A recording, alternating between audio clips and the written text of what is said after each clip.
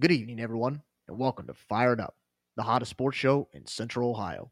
The show where four sports fans talk sports for the fans. Our topics for this evening are UFC 270 live from California, one round closer to the Super Bowl, previewing the NFL divisional round playoff games, coaching changes in the NFL, what's next for the franchises looking for new head coaches. The NBA season is halfway through. Who's been hot and who has not? A crazy college basketball season it has been so far. Picks and analysis for our 5 college basketball games of the week. And with that, I give you our chief of our fire brigade, Rob Cal. Thanks, Colton. Good to be here on what night is it? Thursday night, I guess, in Matt's basement. We had to take last week off. We had a little COVID issue of our own we had to deal with in the studio here. So we're just glad to be back live here in the studio again and reaching out to the fans. So welcome everybody back and thanks for bearing with us here. And like Colton said, we got a exciting show tonight. A lot of stuff going on, man. The sports world's just blowing up right now. So like he said, we're gonna start off with a little UFC, the squared octagon, or the what do they call it, the I don't. Anyway, in the octagon, I lost my train of thought there. Got too excited. So we got UFC 270 this weekend, like Colton said. And actually, there's two titles on the line this weekend. One in the heavyweight division and one in the flyweight division. And the difference between these two divisions is double. Yeah. Flyweights are like a $125, and the heavyweights are 245, 250. So it should be pretty exciting stuff though. Colton, I know you have plans to purchase the fight and watch it this weekend, so we'll let you get started with a little UFC news. Yeah, absolutely. So, like Dad said, this is UFC 270. It's going to be live from Anaheim, California at the Honda Center. So, pretty big event and, a pretty big stage. So, going to be exciting stuff. And, the fight's taking place on Saturday. I think, the early fights, start at 7 p.m. So, and then after that, just, one fight after the other. And, but yeah, like Dad said, two great title fights here to kind of wrap up the night. But the first one there is the flyweight title fight between Davison Figueiredo, who comes in 22-1, and then the current champion or belt holder is Brandon Moreno at 19-5-2.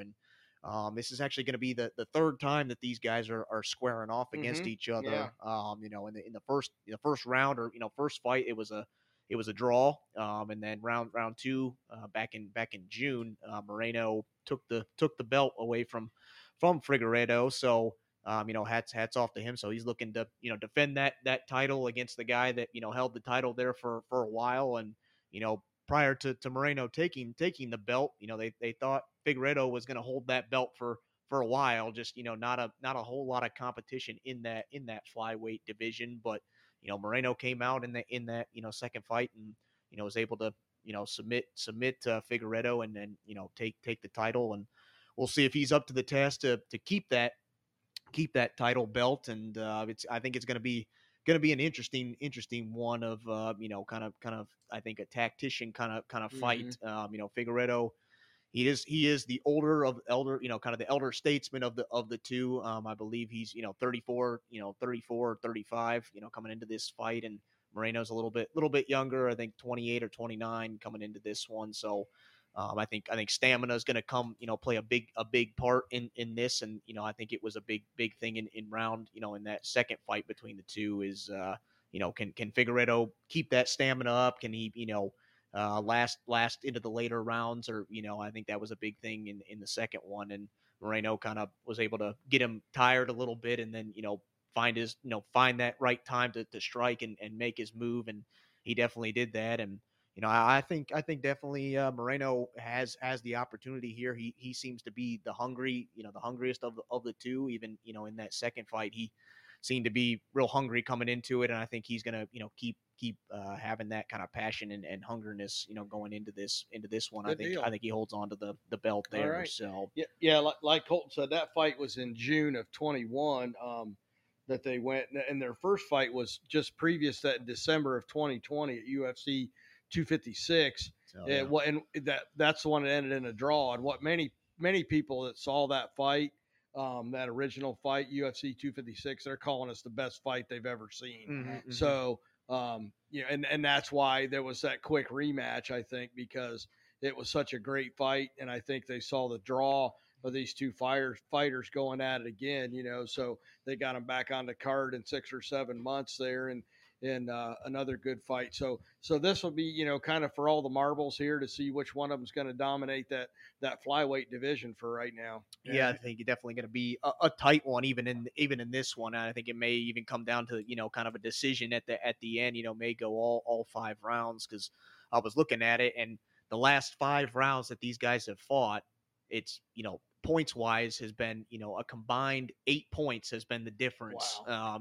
In the last 5 rounds. So very very tight battle. Even even with that draw, and then even with Moreno winning the last one, was still very very close. So I think you're going to see the same thing here in round 3. And you gotta love when matches like this, or that rubber match, that third time meeting each other. These guys know each other inside and out. It's gonna make a lot of emotion. Yeah. Fight. Yeah, and the strategy that goes into it. It's not just not going to be 2 guys out there, slugging it out. Trying to just beat each other down. There's going to be a lot of thought that goes into this, and these guys are just superior athletes. Mm-hmm, absolutely. But then the second title fight we got there, and one that I'm really looking forward to, and that's the heavyweight fight that Dad was talking about, and that's between the number one guy coming in, Ciryl Gane, at 10-0-0 versus the current belt holder or champion Francis Ngannou, who is 16-3-0. Ngannou comes into this fight, having won 5 straight, looking like an absolute beast in this heavyweight division. It's definitely going to be, you talk about fighting each other and knowing your opponent. Well, these guys, they're no strangers to each other. That's for sure. Ciryl Gane and Ngannou were both sparring partners back in the day. They also both shared a coach at one time before Ngannou kind of let him go, and I think there's still a little bit of bad blood between the old coach and Ngannou. So definitely, there's already some history there before these 2 guys even square off in the octagon. And I think these guys, are definitely the 2 best right now in that heavyweight division.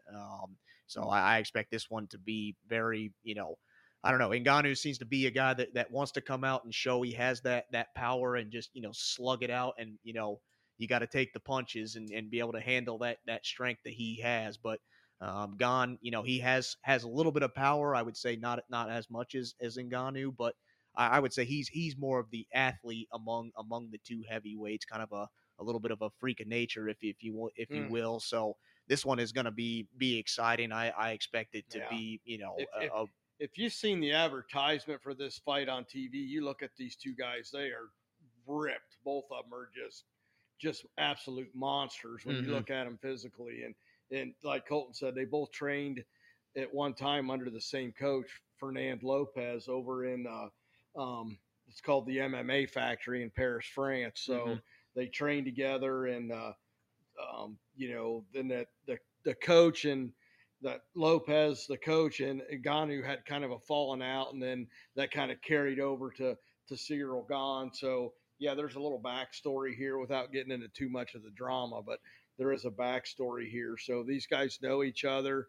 There's some bad blood. There's some animosity there. So, and I think it's genuine. It's not made for the camera. Right. I think there's a real, hatred. I think that these 2, are going I think there's some mutual respect, but there's definitely some bad blood. So. Right. Absolutely. And I think the key in this one is, if you go back to 2018, when actually 2 other heavyweights beat Ngannou in kind of back-to-back fights in Derek Lewis and Stipe Miocic.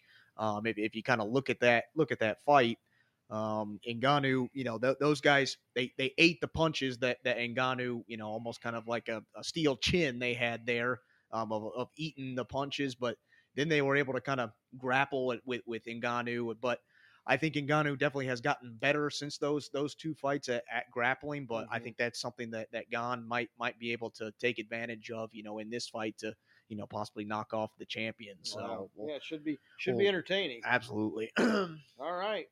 Well, we're going to move on now to the gridiron here. We got 4 huge games, division championship games coming up this weekend. We'll start off the one that's probably near to everybody here. The Bengals. The first game on Saturday, the Bengals versus the Titans at 4:30. Like I said, on Saturday, you got the Bengals coming in 10-7 against the Titans at 12-5. Vegas has got the spread at 3.5 points favoring the Titans. The Titans had a first round bye, and the Bengals beat Las Vegas 26-19 in a game that really they got their coach got a little conservative, I thought, there at the end of that game, and only being down by 7 points there, Las Vegas had a legitimate shot of tying that up late in the game, and then but the Bengals did hold on, so they get their first playoff win in 30 some years. 31 years, I think. So, all right, well, give me your take, Matt, on who you like and why. What's going to be the keys to this game this weekend? Yeah, I'll tell you, for all these games, I always like to look at the stats before I pick teams, and looking at the stats of this game, this should be a great matchup, but really, the stats kind of favor Cincinnati here. Mm-hmm. They score 27 points a game, which is 3 points more per game than the Titans. Mm-hmm. They only give up 1 more point a game than the Titans. Titans give up 21. They give up 22. Mm-hmm. I mean, Cincinnati offensively looks like they could control this game, but yeah. I got to go a little bit away from the stats here and then pick with my gut on this one. I think Tennessee, they're a little more gritty. They can grind it out, and they can play those close games that you really need to be able to play in the playoffs to win. Right. And I just think they've got what it takes to that extra little bit of that it factor. They'll get them over the edge in a close game like this. I think Tennessee wins, but it's going to be close. Cincinnati's going to put up a heck of a ball game. I think it'll be close as well. Yeah, absolutely. I think the big story is does Derrick Henry come back healthy for the Titans this weekend? This guy's an absolute stud. I mean, 937 games or 937 yards in only 8 games this season. Yeah. Since he's been hurt. So, and this is a stat I really liked. In his whole career, he's only lost 5 fumbles his whole career. So he takes care of the ball. He's a powerful back. He can block. He can catch out of the backfield. So that's going to be big for the Titans. Tannehill hasn't missed a game all season. He stayed healthy. But, looking at him against Joe Burrow, Tannehill to me is more of one of the quarterbacks that's like a game manager. Mm-hmm. His stats aren't going to blow you away. And he's not going to win the game by himself. Right. But he really fell to the perfect system in Tennessee. He did. Right. I mean, he was drafted, didn't live up to his hype. Right. I think they let him go, and he just fell into the perfect situation. Right. Yeah. I think it's been great. Has never looked back since. Yeah, great for both sides. And I think that what can be more of a factor if Derrick Henry does come back is the Bengals have 2 of their big run stop. They got 2 defensive tackles that are injured this weekend. So, 2 of their run stoppers and Hendrickson, their defensive end. I guess he did get cleared. Yeah, he is good to cleared out of the concussion protocol. So that was kind of iffy at first. But sack leader too. 14 sacks this year. But they do have 2 defensive tackles that are injured. So I think if Derrick Henry comes back, I think that's the key to the game. One thing I noticed about the Titans going back and looking at their games this season, they play bad against bad teams. Mm-hmm. They lost to the Jets. They lost to Houston, and they needed overtime to beat Seattle. Mm-hmm. And they did lose 5 games this season. And here's the big stat that I'm going to blow you away with. They don't want to score 13 points. They get stuck on 13. 4 of the 5 games that they lost, their final score was 13 points. So the curse of number 13. Yeah. So, Friday the 13th there. As long as the Titans get past 13, if they can get 2 touchdowns and both the extra points and get to 14, they're going to win. They got a good shot at winning that game. They can't get stuck at 13. So, but I go along with Matt here. I like the Titans to pull this out in a close game. Taking nothing away from the Bengals and that combination of Joe Burrow and Jamar Chase. Jamar had 9 receptions, 116 yards against Las Vegas. And the Bengals lost, 2 of their losses were one to Green Bay, one to the 49ers this season. I mean, they've played good teams and played them tough. Man, So, you just gotta love Joe Burrow. After that game when he got interviewed and they were talking about, hey, Cincinnati finally did it. You won a first round playoff game. He's like, yeah, on to the next one. Moving on. Let's keep playing. Yeah, let's keep going. Let's not get too wrapped up in it. So, right. I agree. What you got, Colton? Yeah, no, I won't. Spend too much time. You guys hit on it pretty well. But yeah, I think the big key in this one is Derrick Henry. Will play in this game. What will he be like? What is he able to contribute to that Tennessee offense? And if he's able to be I think 70 to 80% of what he was, I think Tennessee has a real good shot at winning this game. Just because, yeah, we look at Cincinnati's offense and what they can do, and being able to maybe exploit that weak secondary for the Tennessee Titans. But I think being able to run the ball and control the clock is really what is going to help Tennessee to kind of limit those opportunities that the Bengals are going to get on offense. I like this to be a very, very tight, low scoring ball game, but I think the Titans come out on top. And we talk about kind of that it factor, but we also have to consider the Bengals relatively new to the playoffs here, and not haven't been there many times, and a lot of guys on this roster are pretty young and don't have a ton of playoff experience, where the Titans have been there several times, have been one shot almost to the Super Bowl, or have had that experience and have had a tight knit group there. So I like the Titans to get it done in a close ball game. All right, very good. All right, that second game on Saturday, 8:15, be the 10-7 49ers at 13-4 Green Bay. This is the biggest spread of the weekend. Vegas has got it at 6 points right now. At Green Bay, again, they had the week off last week, and the 49ers had to play. They played Dallas, and what a crazy finish to that game. Yeah, absolutely. At one point, it's over. No, it's not. 49ers, now it's not, and now it's over again, and now it's not. So, right. And to me, Dallas beat themselves in this game. Absolutely. I mean, you can't wait till the second half of the fourth quarter to start something playing. like 14 pre-snap penalties. Right. Yeah. Come on. And they couldn't get a run game established. Yeah. I think, just there was a little bit of controversy that, to me, it was a no controversy, but I didn't think it was either. It was a bad coaching decision. It was a bad decision at the end of the game. Right. But, the 49ers are a good team. They 1 point there in the season, they lost 4 in a row. But then, recovered from that and did get into the playoffs. It's a team that beat the Rams twice this year. So I look for this to be a good game, but I just think Aaron Rodgers and Devontae Adams are just too much. I mean, you look at the numbers Rodgers is putting up this year, 37 touchdowns against only 4 picks. And, Devontae Adams, 123 receptions this year. I just think it's too much for the 49ers. And I'll take Green Bay in this one. Yeah, absolutely. And just a little bit of history. These two teams actually matched up against each other in the regular season all the way back in week 3. It's hard to believe it's been that long, but Green Bay came out just slightly in that game, 30 to 28. So these two teams obviously know a little bit about each other and played in a tight one previously. But I think for me the key is here.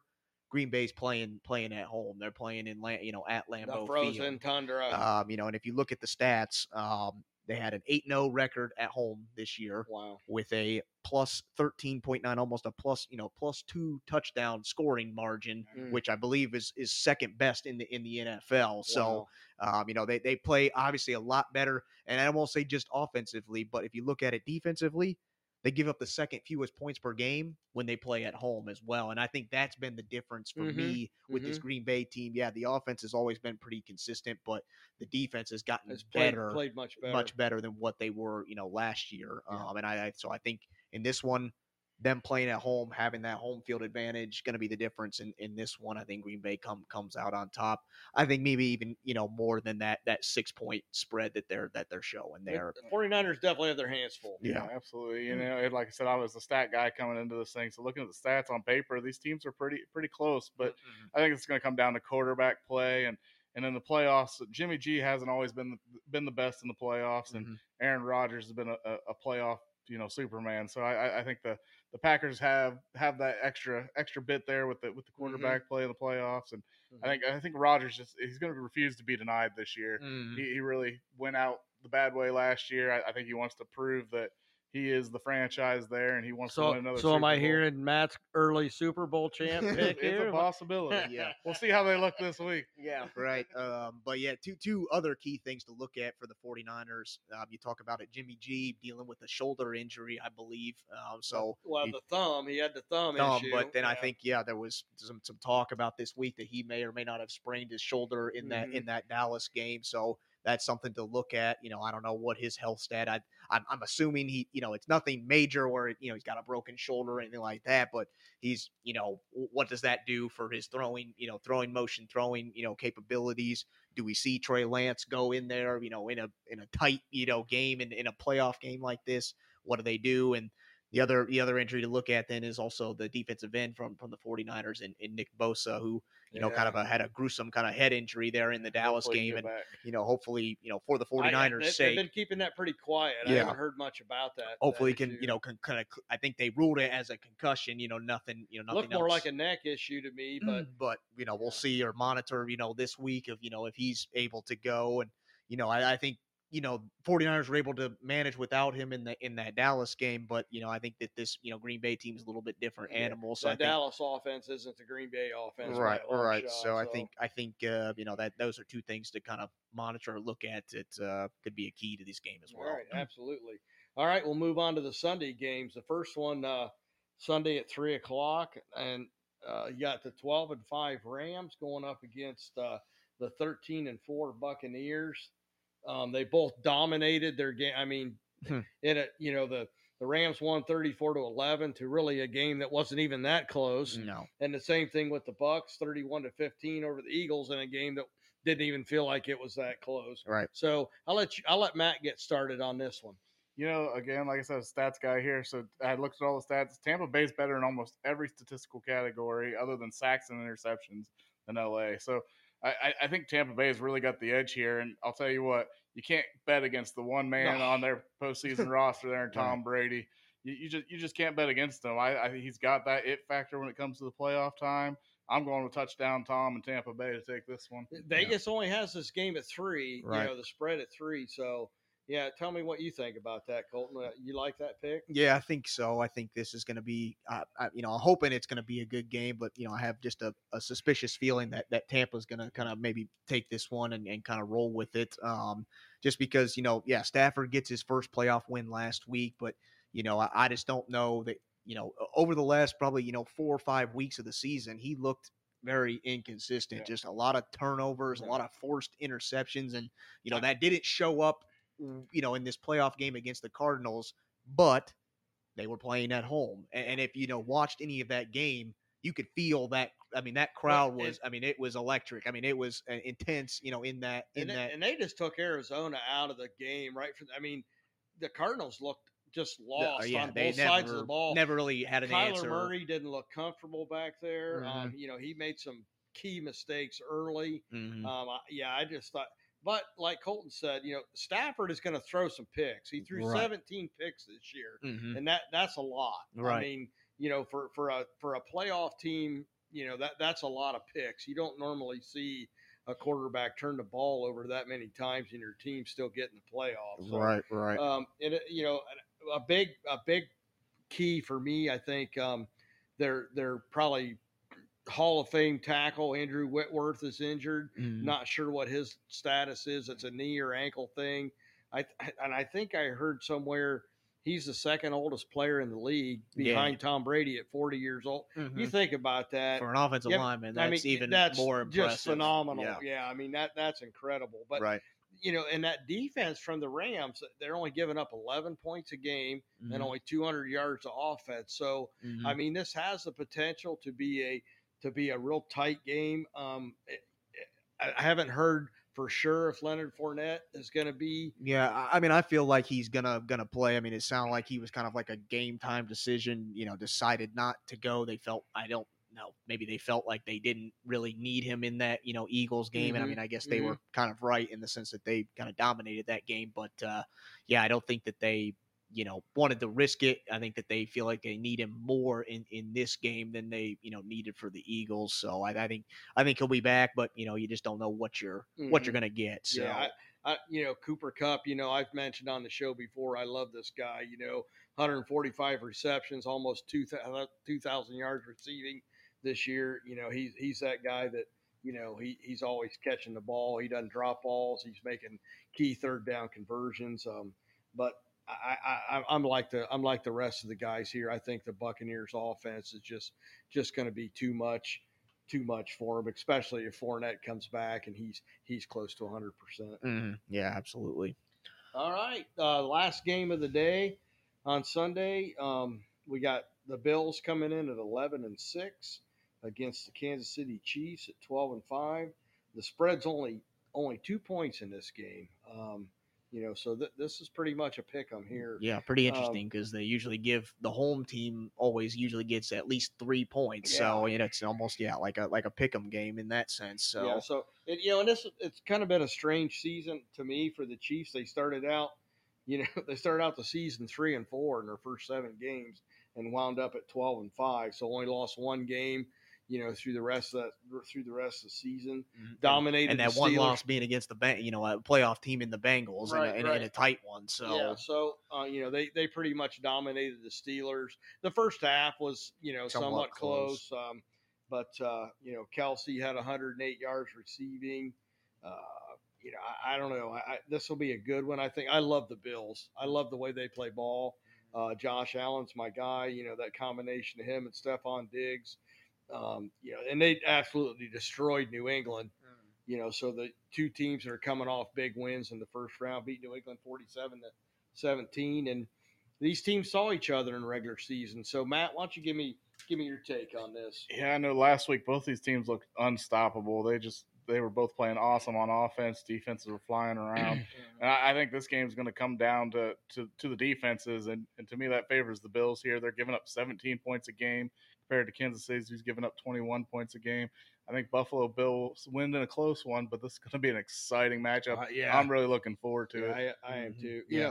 This is the one that Vegas has the highest over-under on at 54. So, they're expecting a lot of offense in this game. Like I said, they met each other in week 5, and the Bills really dominated the Kansas City 38-20. Though with these 2 defenses, I think I know they both have really good offenses, but they have awesome defenses. They do. Too. I think I'd take the under here. Yeah, absolutely. I think this is going to be very, very interesting game, and not only because they met week 5, but if you remember from last year, these are the 2 teams that met in the AFC title game as well. Mm-hmm. So very familiar with each other, not only in the regular season but in the playoffs as well, and I think the Bills have been, maybe circling this on their calendar, or looking at this as a possible matchup in the playoffs for a while, and hoping that they made some tweaks and changes to find a kind of a chink in that Kansas City armor there. But the Kansas City definitely started out the season a little shaky, but have definitely turned things around and have kind of produced that offense that we're used to seeing.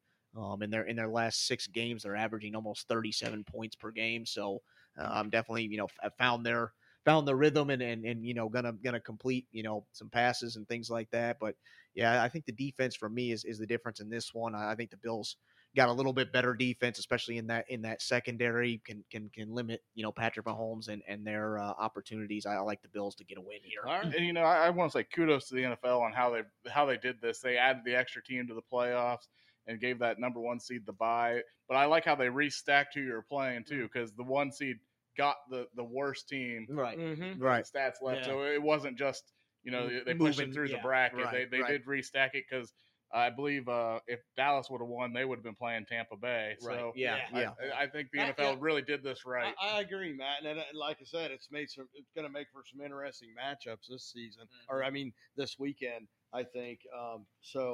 Yeah, I'm kind of rooting for the Bills in this, and in that last game, I'd like to see them win. Like I said, Josh Allen's my guy. I like the way he plays the game, and so I'm looking for a good weekend of football.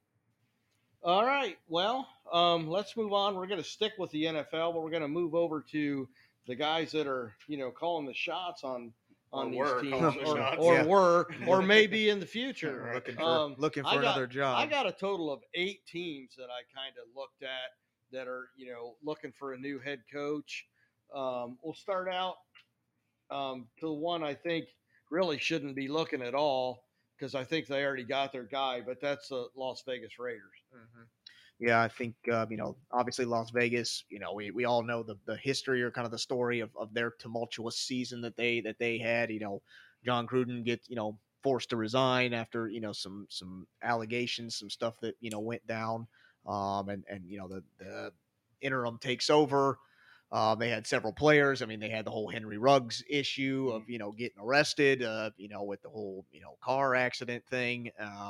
Had several other players that got arrested for drunk driving or weapons in the car, and just a lot of just stuff going on off the field that really could have made this team take a turn for the worse.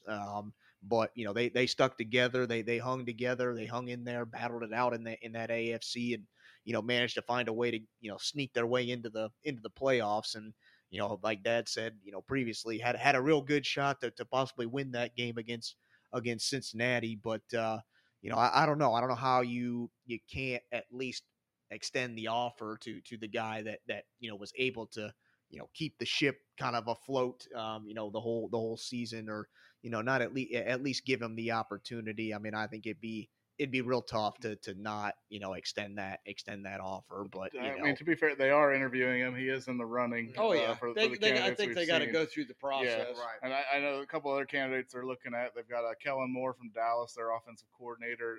Todd Bowles, Tampa Bay's defensive coordinator. Like I said, Rich Bisaccia, who was their interim coach. They have him on the interview list. Brian Flores, who was just fired in Miami. Brian Daboll, who's the Bills offensive coordinator, and big name for you two, Jim Harbaugh, the head coach of Michigan. Yeah, who I'm hearing is the leading candidate right now. Well, right. Yeah, I think that's the rumor. And Mark Davis, the owner, if he wants a guy, he's going to throw an absolute. He don't matter what he'll it takes. throw a boatload of money at him. So money's not the issue, I don't think.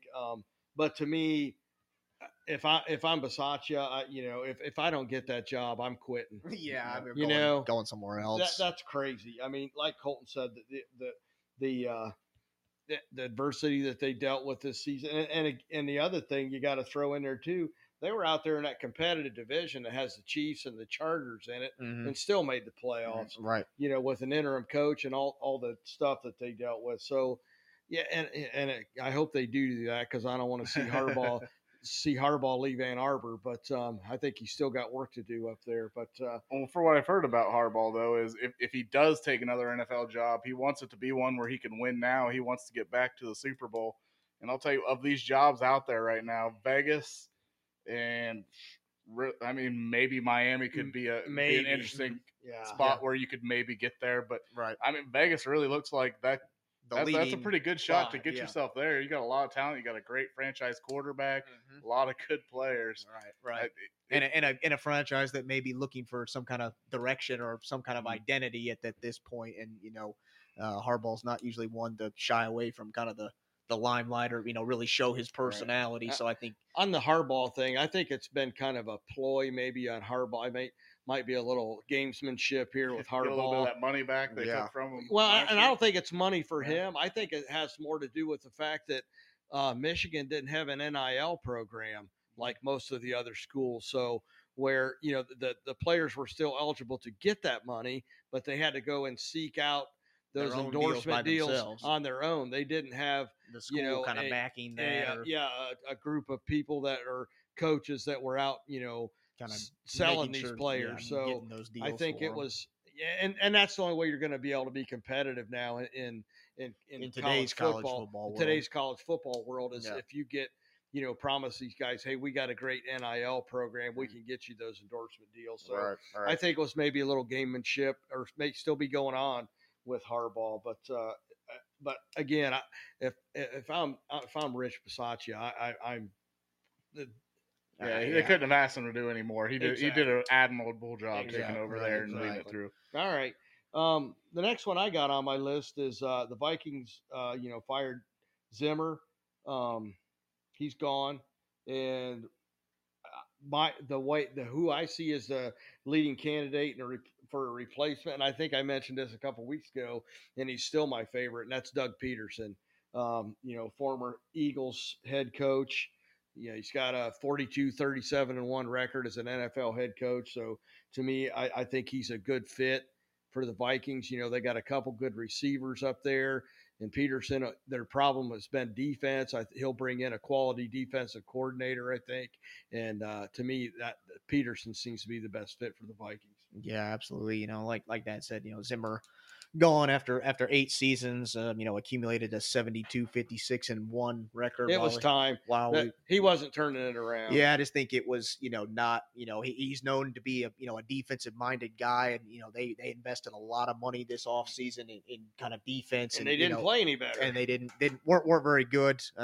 Their defense actually ranked 31st in this year. So, you invest all that money, you got a defensive minded coach, and then you go out there and your defense is, not your strongest part of your team. And I just think that spells disaster for a guy that's been there, for 8 years and, has done some good things, but, just not enough to keep going or, show enough to the ownership that, it's time to, keep going. But, Right.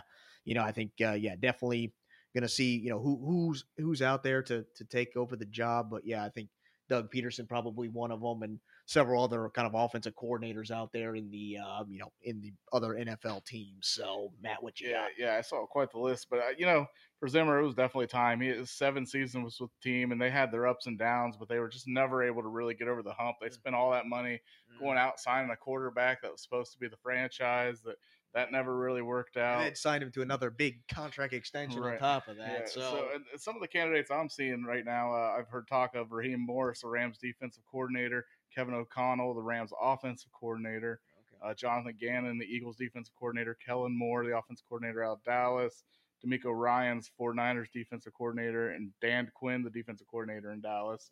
Are some of the names I'm hearing. Todd Bowles, Tampa Bay's defensive coordinator, and Nathaniel Hackett, the Green Bay's offensive coordinator. So, I mean, they've got a large – they're throwing the net over everybody, it sounds and like. could go – casting a wide net. Could go anywhere. And could go back to, being another defensive coordinator off, what are they going to switch it up and go offense? But I will say, I like that they're going after coordinators, because when we get to some of these other jobs that we're talking about that these coaches that got fired, those were guys that were never even coordinators in the league, and that rarely seems to work out. So I like that they're looking at coordinators, or they're looking at previous head coaches. Yeah, I think that's a better fit in the NFL these days. I don't think picking these.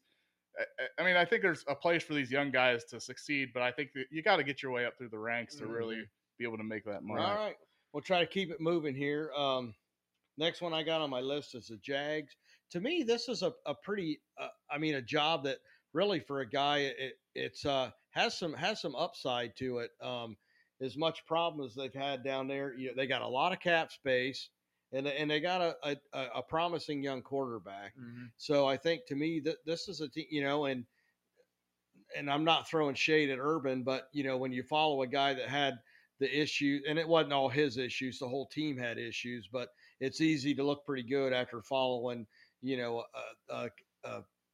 a problem season like they had. So right.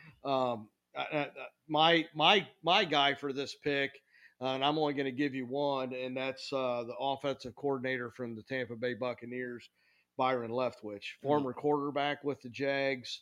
He's a guy that can develop a quarterback. I think he'd be great for the quarterback situation down there in Jacksonville. So that's my pick to take over that job. Yeah, absolutely. We know all the craziness that happened this year with Urban Meyer, and didn't even make it through one total season. But definitely going to have somebody come in there that's going to change the culture and get back on the winning track. And I think definitely Byron Leftwich is a guy obviously familiar with the franchise. Knows what the franchise was. Played there for a number of seasons. Kind of a fan favorite at one point. So.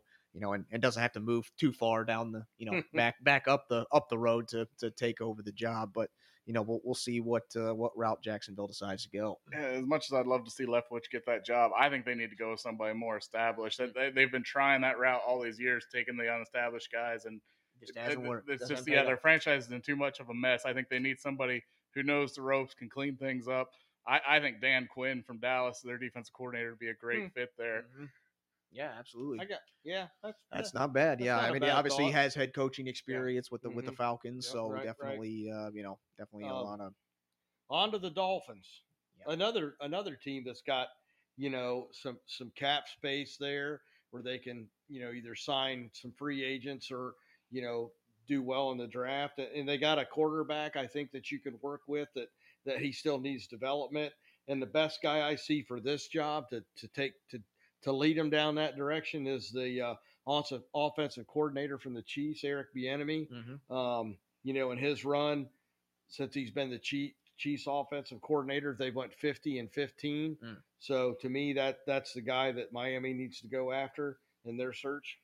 Yeah, absolutely. And to me, this one just puzzles me that the Dolphins decided to get rid of Brian Flores. I thought the guy was disappointed. Yeah, I thought the guy was doing a pretty good job for a franchise that similar to Jacksonville had been in kind of turmoil, disarray. Or one of those teams that you just knew was always going to be picking in the top 10 or maybe even the top 5 every year. And since he's been there, they've been in the playoff hunt every season. Right. And but I think you also have to take into consideration. I didn't know this, but I was looking up some stuff. During his 3 seasons while he was the Dolphins, head coach, they had 4 different offensive coordinators. They had 2 different defensive coordinators and 4 different offensive line coaches. So there's a lot of turnover in that organization. And I don't know if that's, all on him, his decisions or whatever. But, I think, definitely, kind of some inconsistency. And so I think definitely, I think that may have been why, the franchise decided to move on, just, not having the consistency in, some of those key positions. But yeah, I don't know. I think for me, very, very head scratching move for the Dolphins. I wasn't a good move, but now they've made it. They got to fix it. Right. Yeah, my pick for that, I think Mike McDaniel, 49ers offensive coordinator, I think we could run a similar system there with the mobile quarterback. I think he'd be a good fit there to help Tua advance along. Yeah, absolutely. Like all right, on to Chicago. I think this is a team that you got to get somebody in there to have that opportunity and give the opportunity to Justin Fields, develop him. I think he's the quarterback of the future in Chicago. And after looking at the job that this guy did with Josh Allen in Buffalo, I like the offensive coordinator, Brian Daboll from the Bills. Yeah, absolutely. I think, Dad hit it there. I think you have to bring in somebody that can develop a young quarterback, develop an offense. And, that's what they thought they were getting with Matt Nagy. And, it started out promising. His first year, he won Coach of the Year, went 12-4, went into the playoffs. But then, his quarterback at that time, Mitchell Trubisky, just never got any better, from there on out, never really developed any more from there. And, Justin Fields, they draft him this year, and, it just wasn't fair to him. There was, a lot of just kind of, this had been a long time coming kind of deal, almost all the whole season. It was, when is Matt Nagy getting fired, or, and I think that just puts a kind of a dark cloud over the whole team. So I think definitely they got to go offense here, offensive coordinator or a former coach that, has kind of an offensive mind. So definitely I think offense is where you go. Yeah, I mean, Matt Nagy was supposed to be the quarterback guru, and none of his quarterbacks really worked out. It was time for him to go.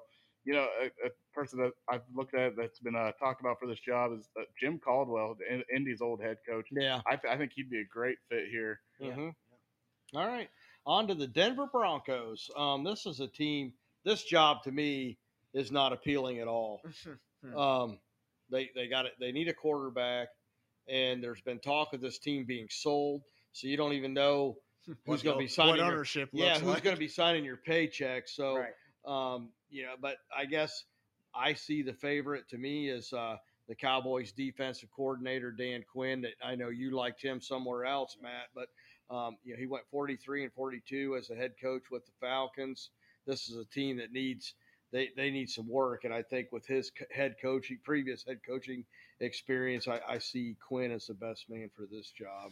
Yeah, I think definitely Vic Fangio had a 19-30 record there in Denver, but I think I think the franchise, who knows what they do if who the ownership is, but I think they go a different direction and go offense here because I think the knack, against Fangio is not the defense. He had one of the best defenses in the 3 seasons that he was there with Denver.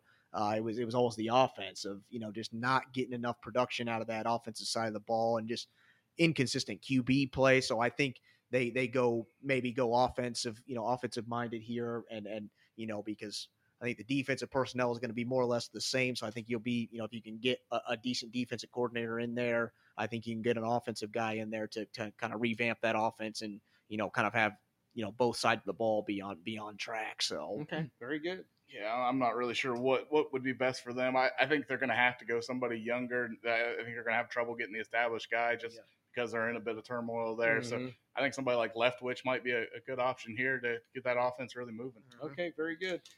Next one on the list is the Giants. This is another team. They got no cap space. They got no quarterback. But the favorite that I'm hearing or what I'm reading, that it seems to be they're leaning towards the guy that we were surprised they got fired in Miami, and that's Brian Flores. Mhm. That was that Dolphins team. They started 1-7, if I'm not wrong, and finished up 9-8. So to me, it's still a head scratcher as to why Miami got rid of him. This guy's not going to have any trouble finding a job.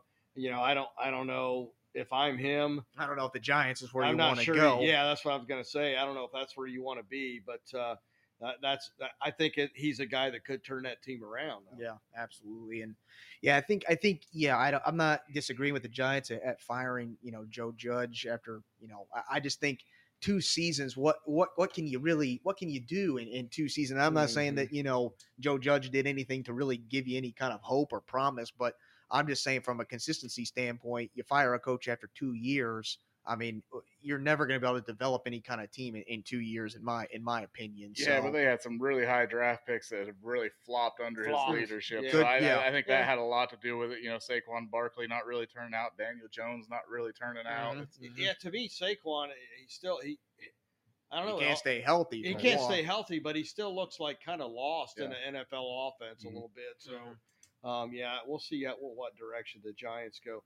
The last one, it may not be the last one, but I think the last opening for right now, because I think there might be some other guys in there that are still have some question marks. But the Texans, they fired Dan Culley after 1 season, which I thought was kind of unfair. Yeah, but what did you expect? Right.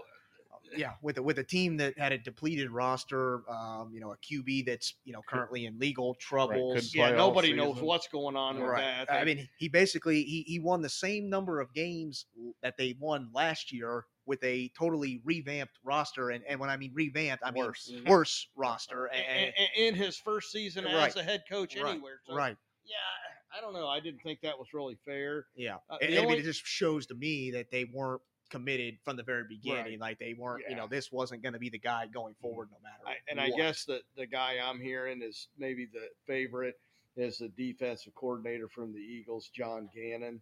But again, I don't know. If I'm a coach and I got opportunity to go somewhere else, I'm probably going somewhere else. Yeah, I've heard they're pretty high on Flores there from Miami as well. Yeah, I don't know which is the worst of 2 evils, the Giants or the Texans? Right, absolutely.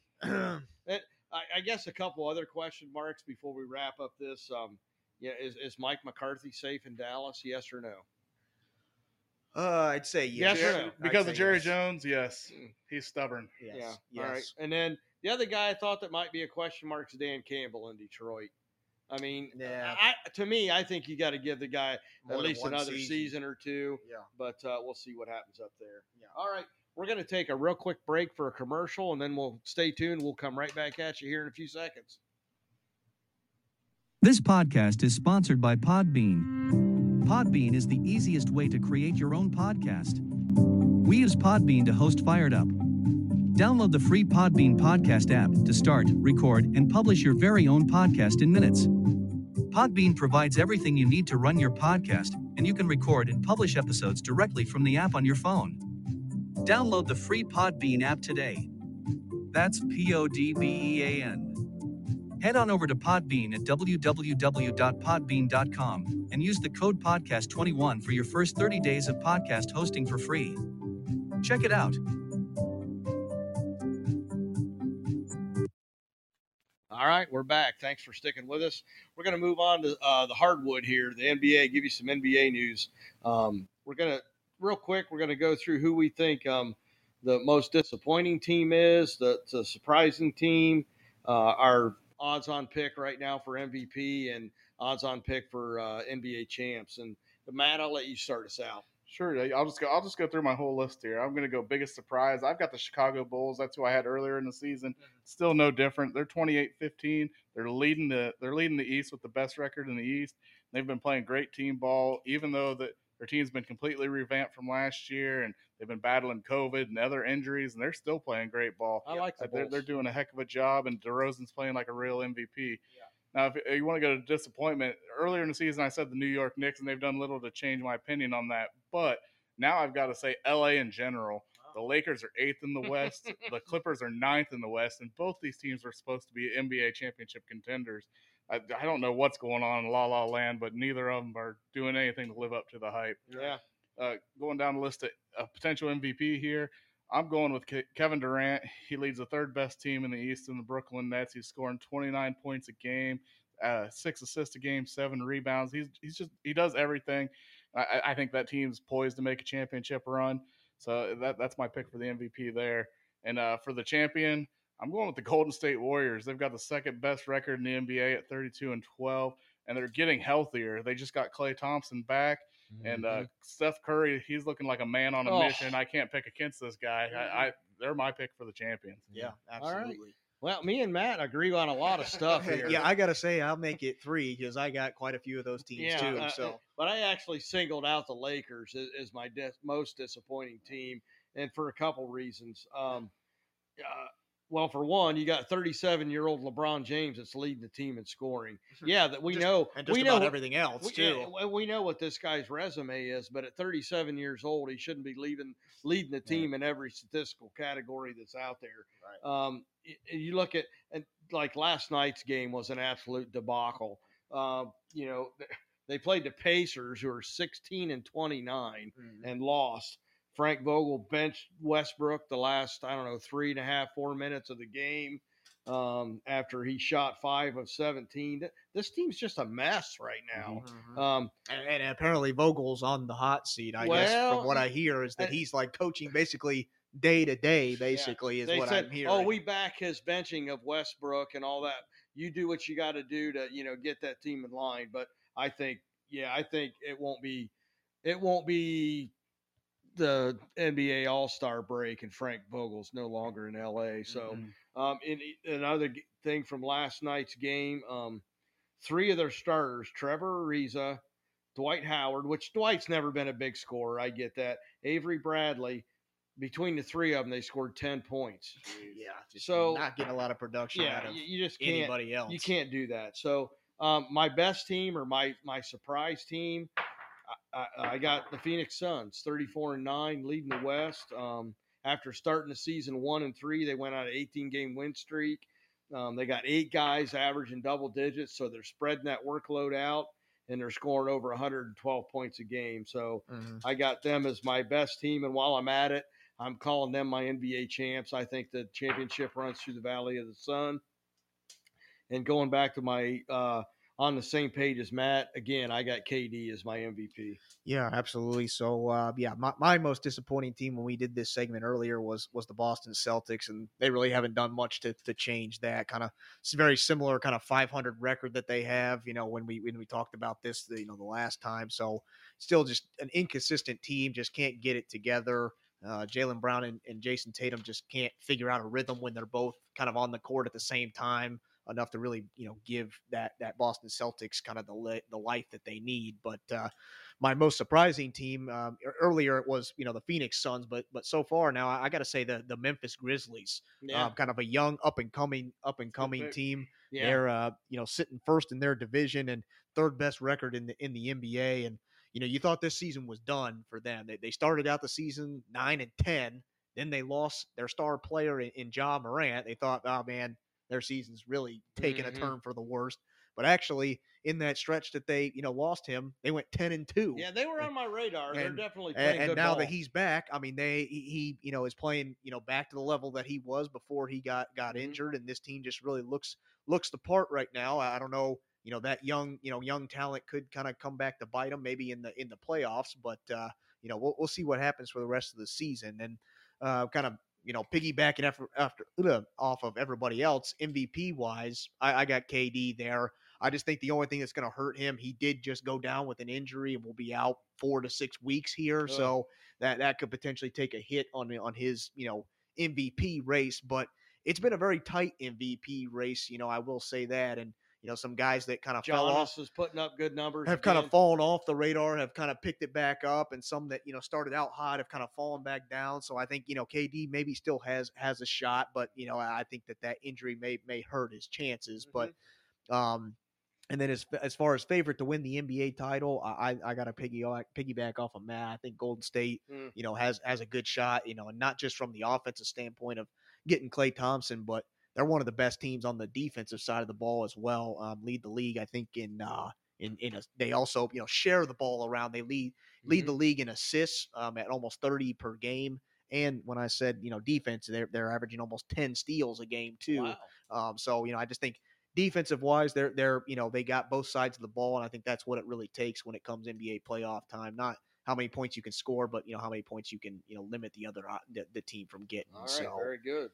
All right, well, we're going to stay on the hardwood, but we're going to go to the amateur ranks. We're going to go with our 5 picks for this weekend's game. The first one we got on the slate's actually a late game on Friday night, a Big Ten matchup between Michigan State, number 14 at 14-3, against number 8 Wisconsin against 15-2. Michigan State's coming off a loss to Northwestern on Saturday. But Wisconsin hasn't lost since December 11th, being led in all 3 statistical categories by Johnny Davis, their guard, which kind of surprised me a little bit. 22 points, 7.5 rebounds, and 2.5 assists a game. And I'm going to have to go with Wisconsin in this game. They're playing heads-up ball. They're a tough Big Ten team, and they're playing at home. So I like Wisconsin in this game.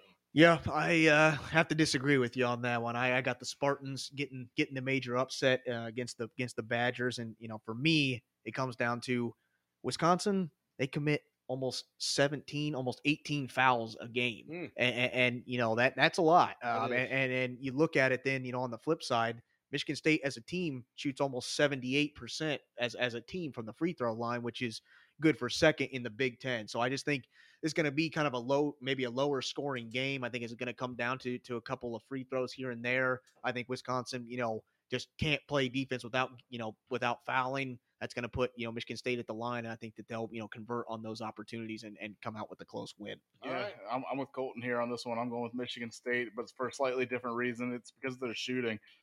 From the field, they shoot 46% to Wisconsin's 42%. From 3-point line, they're shooting almost 39% compared to Wisconsin's 31%. Those extra points you're gaining in there, plus they're better on the boards. They block more shots, gives you more second chance opportunities there. Yep. I'm going with Michigan State. All right, very good. Next one, Saturday game, 1:00, number 12 Kentucky coming in at 16-3 against number 2 Auburn, soon to be number 1 Auburn, I think. Maybe if they can win this weekend. 17-1, 6-0 in the SEC. Yeah, so Matt, why don't you lead us off on this one?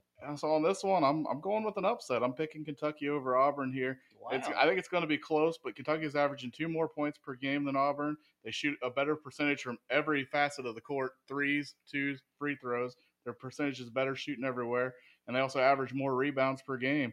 I think it's going to be a close game, but I think those slight edges are in Kentucky's favor. I think it's going to be just enough to get the job done. Yeah, right. Absolutely. Yeah, and if you look at it statistically, these two teams, as far as SEC play goes, they're almost identical when it comes to points that they allow and points that they score. So yeah, it could be a very, very tight ball game. And I give it to Auburn. Just they're playing at home. They're going to have that hometown crowd behind them. Big atmosphere. But I will say, Auburn is going to have to figure out how to limit Oscar Tshiebwe from getting, a lot of second chance points. He's averaging almost 15 rebounds a game. So Mhm. they're going to, and a lot of those, 15 rebounds are offensive rebounds. So they're going to have to limit those second chance, kind of easy putback buckets if they want to have a real chance to win this game. I got to go with Colton here. I like Auburn in this game. They haven't lost since November 24th. So, and let's face it, the name Oscar Tshiebwe is just fun to say. And that loss that he did take was a double overtime loss against UConn. So, I mean, this is a team that can win big games. This is a big game. We're close to halfway through the season here, so I like Auburn to pull this out at home. Mm-hmm. Next one on the slate, Saturday game, West Virginia at Texas, number 18, Texas Tech. Texas Tech's 14-4. West Virginia's 13-4.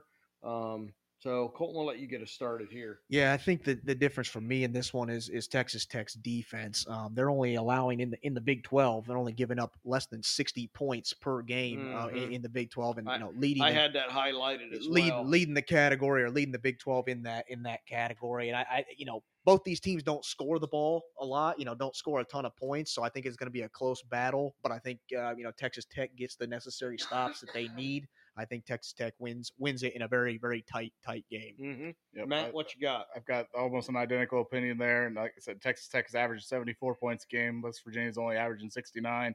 With Tech's defense being able to hold them to a little bit less even, I think it's going to be enough to get the job done in a close one. I got to agree with you on this. Although West Virginia has played really good against tough teams. They took Baylor to the wire on Tuesday. I think lost by 6 points. And 3 of their 4 losses have all been to ranked teams. Mm-hmm. So, they got Huggy's got a good ball team there in Morgantown. So I was going to say, I do hate to pick against the old Huggy Bear. Yeah. But, Texas Tech has shown they can win big games. Mm-hmm. They've beaten, at the time, number 1 Baylor. Mm-hmm. They beat number 6 Kansas. They beat number 13 Tennessee. Mm-hmm. And number 15 Iowa State. Yeah, so a lot of ranked teams. Yeah, and I like Colton said, I like the fact that they're only giving up 58 points on defense. So I like Texas Tech in this game. Yeah. Then the evening game on Saturday, you got number 13 LSU coming in at 15-3. They're going to be playing at number 24 Tennessee, coming in at 12-5. Mm-hmm. This is a game where, again, LSU's only giving up 58 points a game. 2 of their losses have been to good teams at Alabama and Arkansas. Tennessee's kind of coming in reeling a little bit. 3-3 in their last 6 games. But it seems like when they lose, it's because they're not scoring. Mm-hmm. I know that sounds kind of obvious, but they lost 2 losses, they only scored 53 points. And then another one of their losses, they only scored 52 points in an overtime game. So, yeah, and you're not used to seeing that out of a Tennessee team. Usually, we're used to seeing Tennessee teams being that run and gun and putting up 75, 80 points a game, and they're just not doing that this year. So actually, I like LSU in this matchup. Yeah, I gotta agree with you on that one, and I think the difference for me is, it's strange because Tennessee's not scoring a ton of points, but they're attempting almost 26 threes per game. But here's the kicker: they only convert on less than 30% of those threes, so they're just taking a lot of bad shots, a lot of forced threes that they're not good at making anyway. So why are you forcing yourself to shoot so many threes when that's not your game? That's not what you need to do. I think LSU gets a little bit better in this matchup and gets the win on the road at Tennessee. So all right, very good. Yeah, I agree with both of you on this one. I'm going with LSU. I think it's for a slightly different reason. I think the stats say this is going to be a really close game. I think it's going to come down to the wire. LSU shooting slightly better from the free throw line. That's going to buy them a couple extra points in this thing. I think they win it from the free throw line. All right, good deal. And statistically, Tennessee has not been a good free throw shooting team through the ages. So last game, a late game on Saturday night out west. You got number 9 UCLA coming in at 11-2 versus a Colorado team that's 12-4. These 2 teams have had, you look at they've only played 13 games and 16 games respectively. UCLA's had 6 games canceled this year. Colorado's had 4 games canceled. But I think in this one, I like the experience of the UCLA with Johnny Juzang and Tiger Campbell coming in leading this team. They're scoring 81 points a game. One of their losses was to number one at the time Gonzaga. So I like this game. On the other hand, all four of Colorado's losses have been to ranked teams, and they're actually playing tonight against a ranked team in number 16 USC. Yeah, I gotta agree with you. I like UCLA in this one. Kind of for the same reasons. They shoot a lot of free throws. They get to the free throw line about almost 22 chances per game and convert on 72% of those free throw attempts. So I just think that they're gonna force the upper hand to get some easy points or some easy points at the free throw line and be the difference one in this one and get the W over Colorado. Yeah, I'm with both of you on this one. I'm going to UCLA as well. They're averaging 4 less turnovers per game than Colorado. They're scoring 4 more points per game than Colorado. I think it'll be close, but I think their defense gets the job done. All right, very good. Well, I think that's a wrap up of our show tonight. We went a little long because we took that week off. Felt like we had a lot of stuff to get through. We appreciate you hanging in there with us tonight, and we'll let Colton sign us off here. Yeah, absolutely. So, we thank you for listening to Fire It Up with your hosts, Colton Cow, Chief Rob Cow, Matt Cordis. We hope you enjoyed our episode this week. And, if you want to hear other topics for future episodes or, you just got a burning sports question that you want to hear us talk about on the show, feel free to reach out to us on our Instagram. Our handle is firedup_podcast, or you can find us over on Facebook at Fired Up, Sports Podcast. You can find us, our social medias there, and reach out to us about, potential future episodes or, topics you want to hear us talk about. But you can always go over to our website too, which is firedup1.podbean.com, and you can find all of our past episodes and a little bit of information about the show as well. So we appreciate you guys listening, and as always, stay fired up.